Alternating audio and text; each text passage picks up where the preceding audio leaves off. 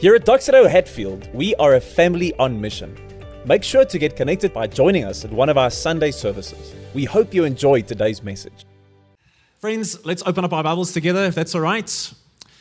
You can open it to the first book in the New Testament. That is the book of Matthew, chapter 4, verse 23. Matthew 4:23. And as you're opening it up, can I just say, as we enter into these holiday kind of rhythms, we're done with the book of Acts, doesn't it feel like everyone is blessed at the moment? Isn't that like the word? The operative word for December holidays in January is blessed. I'm blessed. Hashtag blessed. That's the one that everyone's got on speed dial at the moment. And it almost feels like, you can't even throw a rock into the social media world without hitting 3 people saying, man, at the moment, I'm blessed. Hashtag blessed. In fact, if you go just onto Instagram, I'm not even saying Twitter and all the other kind of social media spaces, but just Instagram. This is the most used Twitter or handle on Instagram at the moment. If you type it in, just hashtag blessed, you're going to get 100, as of 2 days ago, 139 million posts.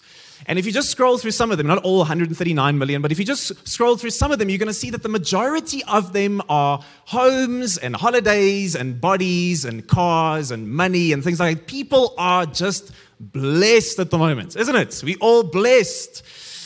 I think the overuse of this hashtag over the last 5 years has actually led to some irony and some comedy. So a couple of years ago, Devin Magwood, he's a comedian, he posted this on Twitter.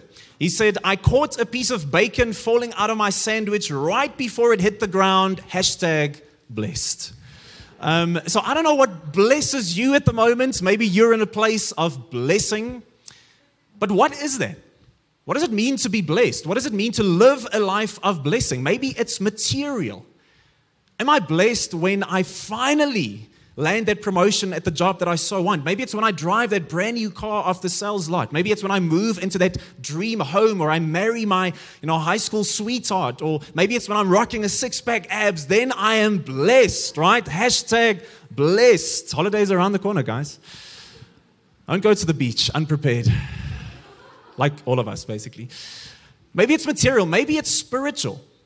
Am I blessed when I hear the voice of God audibly? When God opens up opportunities for me of blessing. He opens doors into next seasons. When He just makes me feel all warm and tingly on the inside. Is that what it means to be blessed? What is blessing? And as we finished up with Acts now for a season, I want us to go straight to the most famous, probably piece of oratory expression in the history of mankind, the Sermon on the Mount by Jesus. Nothing has ever been said out loud that has been this impactful in the history of the human race. And as Jesus starts His sermon, we want to today look at that first portion. And it's a series that we're going to be calling Blessed Beyond Measure. Just for the next couple of weeks into January, we want to speak about what it means to be truly blessed beyond what you can count, beyond what's measurable. What does it mean to be blessed beyond measure? As Jesus, He's now gaining momentum. He's speaking about this kingdom that is at hand. God is now moving into the final season of restoring all things. And He's teaching about the kingdom, but He's also displaying the kingdom. He's healing, He's restoring. And as these crowds start gathering around Him, He goes up onto this mountain, and it sees the crowds gathered around Him, and His disciples come and sit down, and then He begins this sermon. And the first portion of this sermon, what do you think is the topic? The topic is, what is the blessed life? What does it mean to be hashtag blessed according to Jesus? And this is famously called the Beatitudes. When I just became a Christian, as a first year, basically, I used to, as an Afrikaans guy, thought it's called the Beatitudes. If you have it like in your Bible there, like some, a guy with an attitude is receiving a beating or something like that. It didn't make sense in my mind, but but it's actually called the Beatitudes, because the Latin word in the beginning there, beatus, means blessed. So we can simply call this passage that Jesus opens up with, all these blessed are those, blessed are those. We can basically call this passage the blessed ones. Who are the blessed ones? Let's read together Matthew 4 verse 23. This is the intro almost section to before Jesus gets to this portion on blessing. Now Jesus began to go all over Galilee, teaching in their synagogues, preaching the good news of the kingdom, and healing every disease and sickness among the people. And then the news about Him spread throughout Syria. So they brought to Him all those who were afflicted those suffering from various diseases and intense pains. That's probably New Year's that it's speaking about there. The demon-possessed, the epileptics, the paralytics, and he healed them. Large crowds followed him from Galilee, the Decapolis, Jerusalem, Judea, and beyond the Jordan. And when he saw the crowds, he went up onto the mountain and he sat down. And then listen to this. And his disciples came to him. And then he began to teach them. So this is crucial. People often think the Sermon on the Mount is like this glorified thou shalt and thou shalt not list. This is how you bring the favor of God into your life, by living up to this impossibly high standard. But that's not what it's saying. It says here, yes, the crowds, they were within earshot of what Jesus was saying. They could hear and they took part in this, but almost like a wedding day, you're speaking to the couple as you're speaking to everyone else. His focus was his disciples. Those already in a place of relationship with him, he spoke to them. And almost like, all commentators will say, this is like the reflective moment of Moses going up on the mountain, bringing the law of God. This is the new Moses, the ultimate Moses, the final Moses. This is the true human being, the true Israelite Jesus up on the mountain, now not bringing us, as often people would say, the 10 Commandments, it's this list of rules that you're either making or not making. No. God rescued the people of Israel from Egypt. And in the place of covenant relationship, he said, this is how we are going to conduct ourselves. Jesus is saying to us, if you are in my kingdom because of what I have done on the cross, if your stance toward God is one of faith in Christ, if you are part of the kingdom, this is what's going to start taking root in your heart more and more. It's not what you can do for God. Jesus is making the statement, this is what you have in me. If you're a Christian here today, if you're a Christ follower through faith in Jesus, this is not what you can bring to God, what you can maybe find. He's saying, this is what you have in me. And because you have it, nurture it. Because you have it, make that the centerpiece of your life. Let it come and rearrange you today. Let it come and bring peace and rest to you today. Jesus is saying, this is what you have in me. Jesus, friends, can I just maybe bring us a bit of encouragement this morning? In December, at the end of a very long 18 months, Jesus is not preaching at you. This is what you need to do. He is speaking his blessing over you. That's what we need. I don't know about you, but that's what I need. As I go into December and January, I don't need preaching at me. This is what you can do. I need to hear, this is who I am on behalf of you. This is my blessing over you. So accept it today. Let it come and redirect you. Rest in it today if you are a Christian. This is a season for us not to count our blessings. This is a season to focus on the fact that we are secure in the blessing of Jesus. In fact, this Greek word that we use, blessing, it's the word makarios in Greek. And the root of that word is the word happy. Happy. And you look like that because that word is so weak in English, isn't it? In kind of our westernized African culture, happy is like very, very weak sauce. No one says happy and you're like, wow, that's impressive, because we use it for everything. So this is not Pharrell Williams happy, right? Clap along if you feel like. It's not that one. That's too weak, friends. This word was never used in Jesus' time of mortal people like you and me. They used it of the gods and of the dead. So if you were Greek, the gods had a kind of happiness, an eternal joy, a perfect happiness. And if you were Jewish, the dead that are in paradise, they had that kind of perfect joy. A complete happiness. No human being can have that. Only they have that. And Jesus comes and he says, I come to bring you blessing. Makarios, not happiness. I bring you perfect joy, eternal happiness. The kind that is not affected by your life. It's not affected by your bank balance or lack thereof. Amen. It's not affected by your physical health or the country or politics. It's the kind of joy that transcends all of those things. You can have everything you want and be deeply unhappy. You can have absolutely nothing according to this world and be the most deeply joyous person in the world, and the other way around as well. Jesus says, I don't bring you happiness. I come to say, deeply blessed are those who are in me, because the world will not take this from you. In fact, that's why we actually see a clue. The very first beatitude, blessed are, and the very last one, it's like a hamburger of blessedness. Because the very first and very last one, intentionally, that's how the Jewish people would write. It says only in those two moments, for theirs is the kingdom of God. Not might have it, maybe they can get it, maybe they'll get in. No, it says to these, it is so. Amen. Blessed, Makarios, are you in Jesus. So what we're also going to do differently during the next couple of weeks, the structure is going to be a bit different. At certain moments, maybe once or twice in the sermon, we are going to take a moment of discussion around our groups. So before we get into the first beatitude today, we're going to give you 5 minutes. It's going to be on a countdown as well. But here's the question I want you guys just to quickly, just around your table, just discuss. This is the question.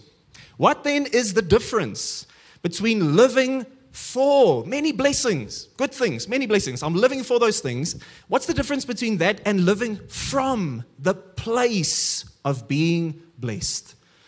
If you want to take a photo of that really quickly, if you're going to be that person right after I stop speaking, you're going to be like, what's the question again? So if you want to take a photo of that, you're more than welcome to. But the question is, what's the difference between living for many blessings and living from the place of being blessed? 5 minutes, and then we're going to get into our first beatitude. Go for it. Great stuff. I'm sure that you had very productive discussions. If you have the answer to this whole issue, just come and tell me afterwards, please, what it is. I'm sure we have figured it out, as the church always does. So blessed, Makarios, deep, perfect joy is to those who are in Christ.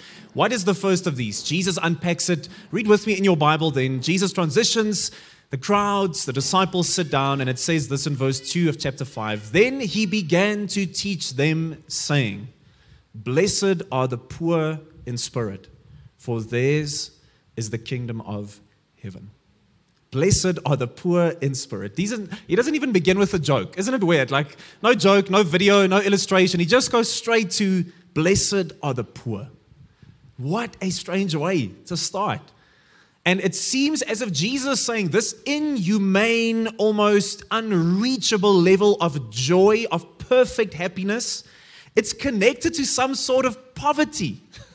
How strange is that? But, there's many debates about this, which we don't have time for this morning. So I'll just tell you where I side with. And that's two things. I don't think, number one, Jesus is saying that to be materially poor is to be blessed. That poverty and materialism is, equals blessedness. And, if that were the case, just think about this. It would mean that the whole mission of the church, if you're a Christian here this morning, and for us, our mission would have to be to go into the city of Pretoria and make everyone, including yourself, as poor as we possibly can. Wouldn't that be great? Like our mission, friends, mission statement against the wall, make South Africa poor again, or something like that. That's our mission statement, because then people are blessed, right? It doesn't make sense if you read the whole focus of the scriptures. I mean, just think about this. The only prayer that we have in the book of Proverbs, this wisdom literature, is a prayer by a guy named Agur. And he only prays one thing: God, don't give me either riches or poverty. He says, that's not the point. Even Paul, Philippians 4, he says, I have known deep riches and deep poverty. Once again, that's not the point. So I don't think he's saying you are blessed if you are poor. I also don't think that what many people think he's saying here is that, to be poor in spirit means that you have low self-esteem. Isn't that what some of you guys see? Almost like you have to slump in your chair like, I'm so poor in spirit right now. That's how we feel at the end of the year very often. I'm poor in spirit. But it's not having low self-esteem or a lack of personality. That's not what poor in spirit means. It's like someone who says, I have no ambition in life, I have no drive, I have no passion, I live a passionless life, or because I'm a Christian, I think I have to almost undermine my personality, or I have to be ashamed of any success or money or status that God brings into my life. That's being poor in spirit. I don't think that's what Jesus is saying either. Jesus is saying not, I want poverty in materialism or poverty in emotion. He's saying, I want poverty of spirit. Being poor in spirit means that there is a moment in my life where I deeply recognize without fail that I can bring nothing spiritually or in religion of self-help before God. I don't need a bit of help. I am in need of God. Spiritually, I realize my spiritual account is not overdrawn. I swear a bit too much. I jumped into the wrong bed, or I've made some oopsies. I just need a bit of help. No, I am spiritually bankrupt. That is what it means to be poor in spirit. I mean, think about the metaphor Jesus uses. The poor have no resources to fall back on. They have to go outside of themselves to find true help. And Jesus says those who come to present themselves before God with a list of accomplishments in religion and morals and the kind of upstanding person in the community that you are, I have no help for you. Jesus says, I came for the sick, not for the healthy. Doesn't mean they are actual sick and healthy people. It means some people don't think they need God. I may be in need of a bit of religion, just sprinkle a bit of Jesus over my life. But this is why James so famously says, therefore, God resists the proud. I'm proud in who I am and what I've done and what I bring to God. I'm proud when compared to other people. He says, I resist that person. But what does it say? He gives grace. Is there a sweeter sounding word in the universe than when the God of the universe says grace? My unmerited favor to those who are humble. God, I don't need some religion. I am desperately in need of you. It's why the Modern Post, the band, they do a cover version of the old hymn, Rock of Ages, when it says, nothing in my hand I bring, simply to the cross I cling. I have nothing to bring. I grew up in a Christian home. I'm a good moral person. I don't swear too much. I try and do good things. I don't hang out with the wrong people at the wrong times and dress in the wrong way. I go to church. I serve. I give. I'm charitable with what I do. He says, you are bringing things that have no consequence to God. There is a spiritual bankruptcy that is accepted by God and nothing else. It's amazing. The Beatitudes begin with an emptying of self. And then it moves to a filling with God. And you see it, Jesus, all throughout his ministry, who did he have the most venomous statements reserved for? Was it the poor and the needy and the tax collectors? Guys, go and watch The Chosen. How good is The Chosen? My wife keeps trying to get me to watch more episodes, and I'm always the sucky one who doesn't say yes. But there's a moment where Jesus is hanging out with the tax collectors and the prostitutes and the kind of, seedy people of his day. I love how they put that scene together. Because Jesus is not the typical westernized, hair product model with his blue eyes and his white skin or whatever. He's a guy who works with wood for a living. And he's just a lacquer oak. Because people just want to be with him.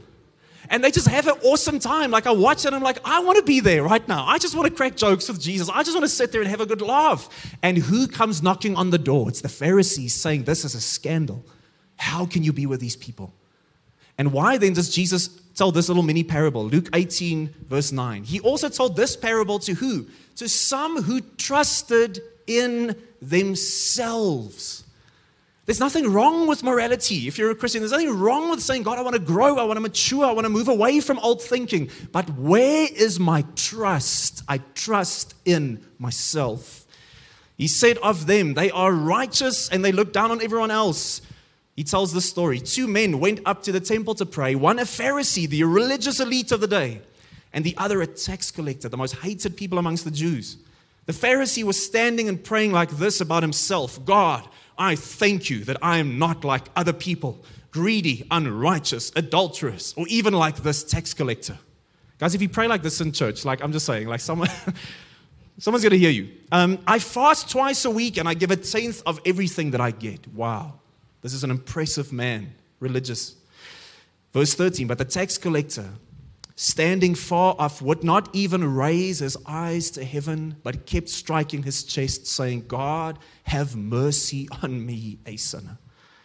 I tell you, Jesus said, this one went down to his house justified rather than the other, because everyone who exalts himself will be humbled, but the one who humbles himself will be exalted. Do you see that God does not want us to be these like self-hating, insecure worms, like, oh, I'm a Christian and I'm such a little, wet spaghetti noodle going around. And he says, I want to exalt you in my kingdom. You are a son and a daughter of the King. You are loved and accepted and adopted and called. I will exalt you, but that comes through the gate of humility. The one who comes with his pedigree, I reject you. That's harsh, but that's beautiful. Because it means for the materially impoverished person, you can be as impoverished as possible and be deeply and finally accepted and joyous before God. And you can have literally everything you want. What's that famous Jim Carrey quote? I hope that everyone becomes rich and famous and gets everything they ever wanted so they too can see that's not the answer. And at the same time, you can be raised up by God as a billionaire with resources to use and invest and be so humble before the God who raises you up. And you can be poor and so disgruntled with the God who isn't giving you what you are supposed to have. It's not the point, Jesus says. It's those who realize their spiritual bankruptcy, they walk away elevated by the God who is over all things. Friends, can I just say this? Jesus is basically saying to us today, you will never depend on something if you think you don't need it. I will never depend on something if I don't truly think I need it.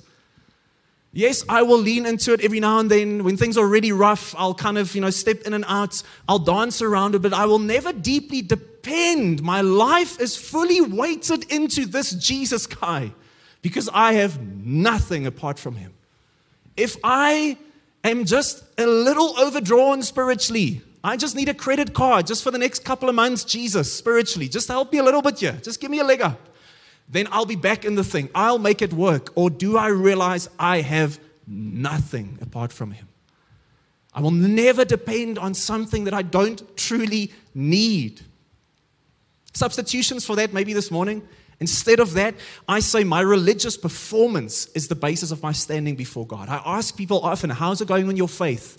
Oh, I didn't read this week, missed community group, but next week, that YouVersion plan, I'm going to pick it up again, and I'm going to get every day, and I'm going to go to church, and I'm going to. My religious performance is the basis of my standing. I don't need God, I just need a bit of a pickup. Or maybe it's not my religious performance, but it's my past mistakes and my brokenness. That's the basis of my standing.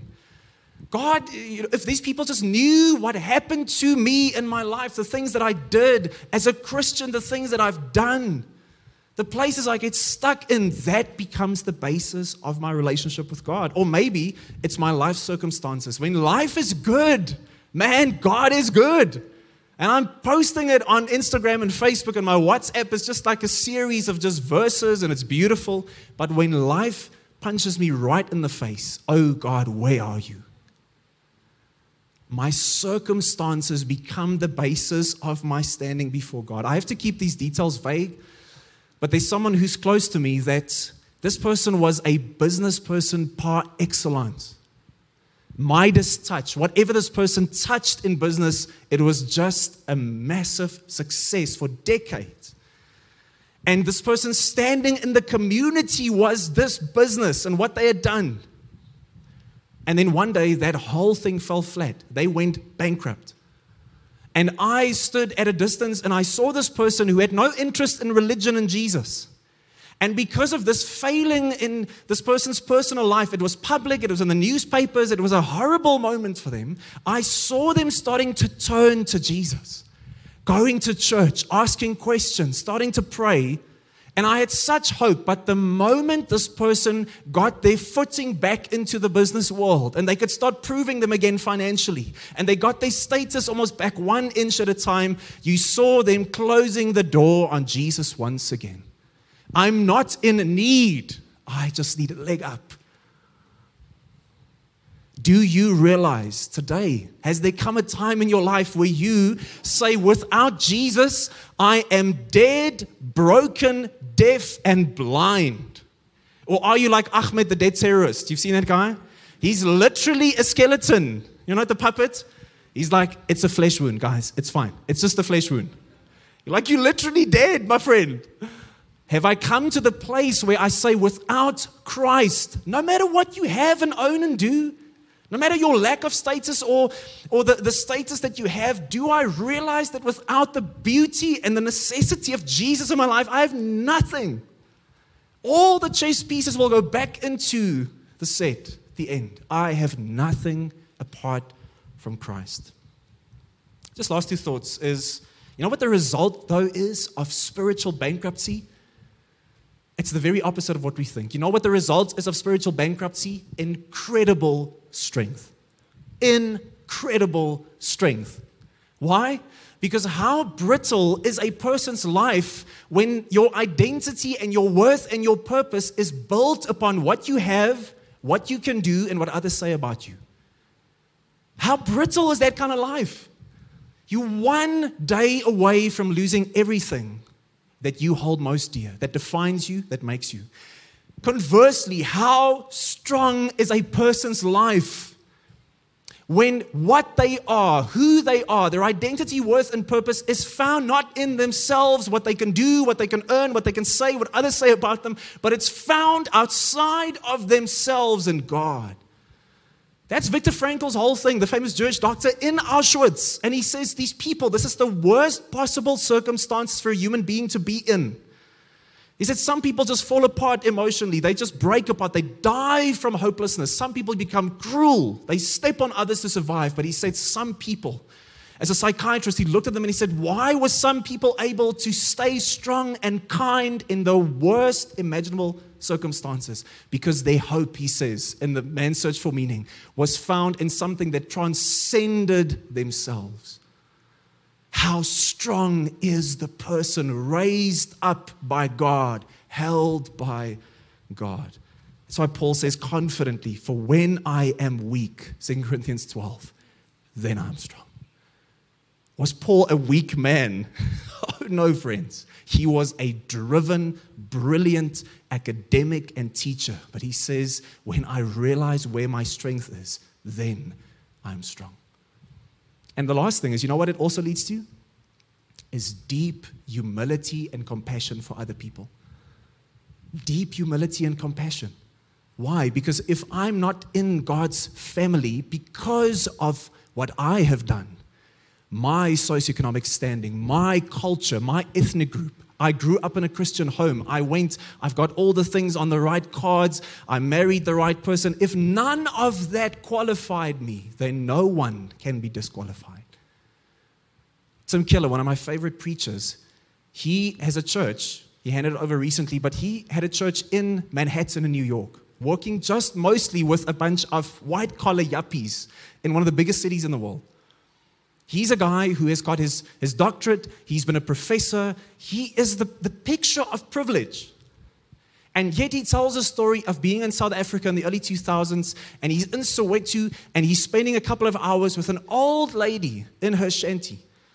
And he says they are crying as they spend time together because he says, for me, I have more in common with this elderly black lady in South Africa than I have with my neighbor in Manhattan who's not a Christian. I have more this for me as family. Because I didn't earn it, no one can be disqualified. You are my brother and you are my sister. So where do we get it in closing? Where do we get this kind of spiritual bankruptcy? I'm going to tell you a story. Saturday morning, 29th of July, 2006, a plane carrying a bunch of skydivers took up from a small airport in Missouri in the USA. And on board, one of the people on board was a girl called Kimberly Diaz. She's a 21-year-old Australian who is in the US, living out her passion, teaching underprivileged kids with disabilities. And she was, at the end of her trip now, fulfilling this lifelong dream with a friend of going skydiving. And they take off, and every person has been partnered up with someone who's experienced, and she has been partnered up with a guy called Robert Cook. He is a lifelong professional, more than 2,000 jumps. And you jump out in tandem with this person. And right after the airplane takes off, a couple of minutes later, people on the ground would later say that they heard this massive bang coming from the airplane and then just smoke pouring out of it. And what was excitement just a couple of seconds ago turns into gut-wrenching horror on the plane. Now, Robert Cook, after many years, within seconds, knew exactly what was going to happen. And he turned to Kimberly Diaz and said, "We are going to crash. I want you to hold onto me. I'm going to cradle you, and I'm going to lie on my back as I hold you." And this man, knowing what was going to happen, was going to absorb this crash into his own body. Seconds later, she is for dear life clinging onto this man that she's just met, 21-year-old Kimberly Diaz. And seconds later, this plane violently crashes in an urban area. Robert Cook is instantly killed. But Kimberly Diaz, though bruised and battered, lives. Because this man had in his own body absorbed the horror of that crash. And because of that, she could live.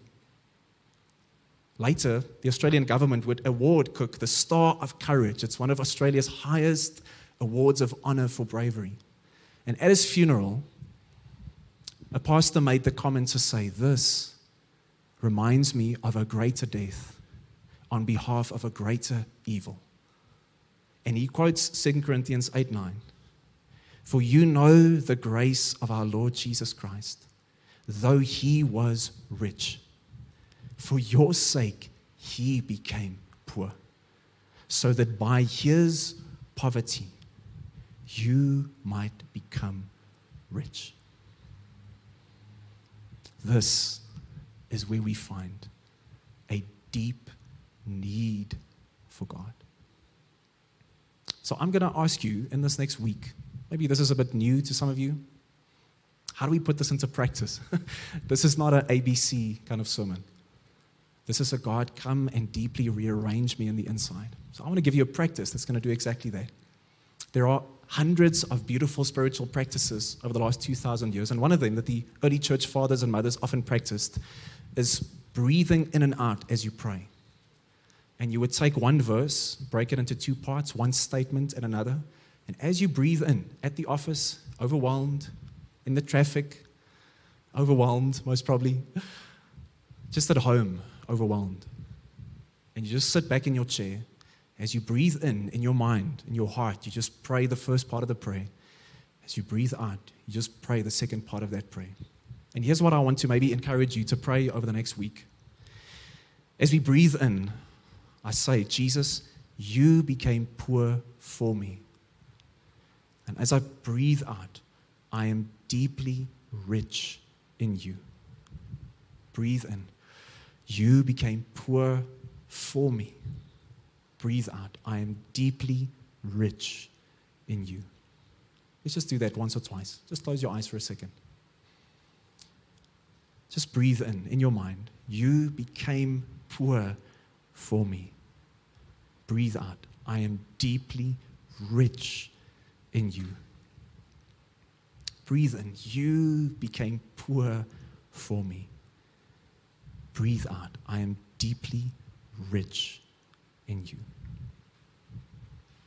Jesus, this morning, as we accept, as we rest in a blessedness that goes beyond measure, I pray, God, that we would be so aware of just who you are on our behalf. God, raise us up, each of us, as spiritual giants that know exactly, God, who we are without you. May we just be humbled in joy again.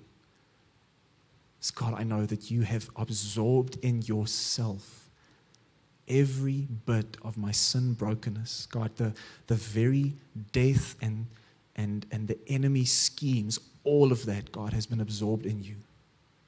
And therefore I can live. In Jesus' name we pray. Amen. Amen.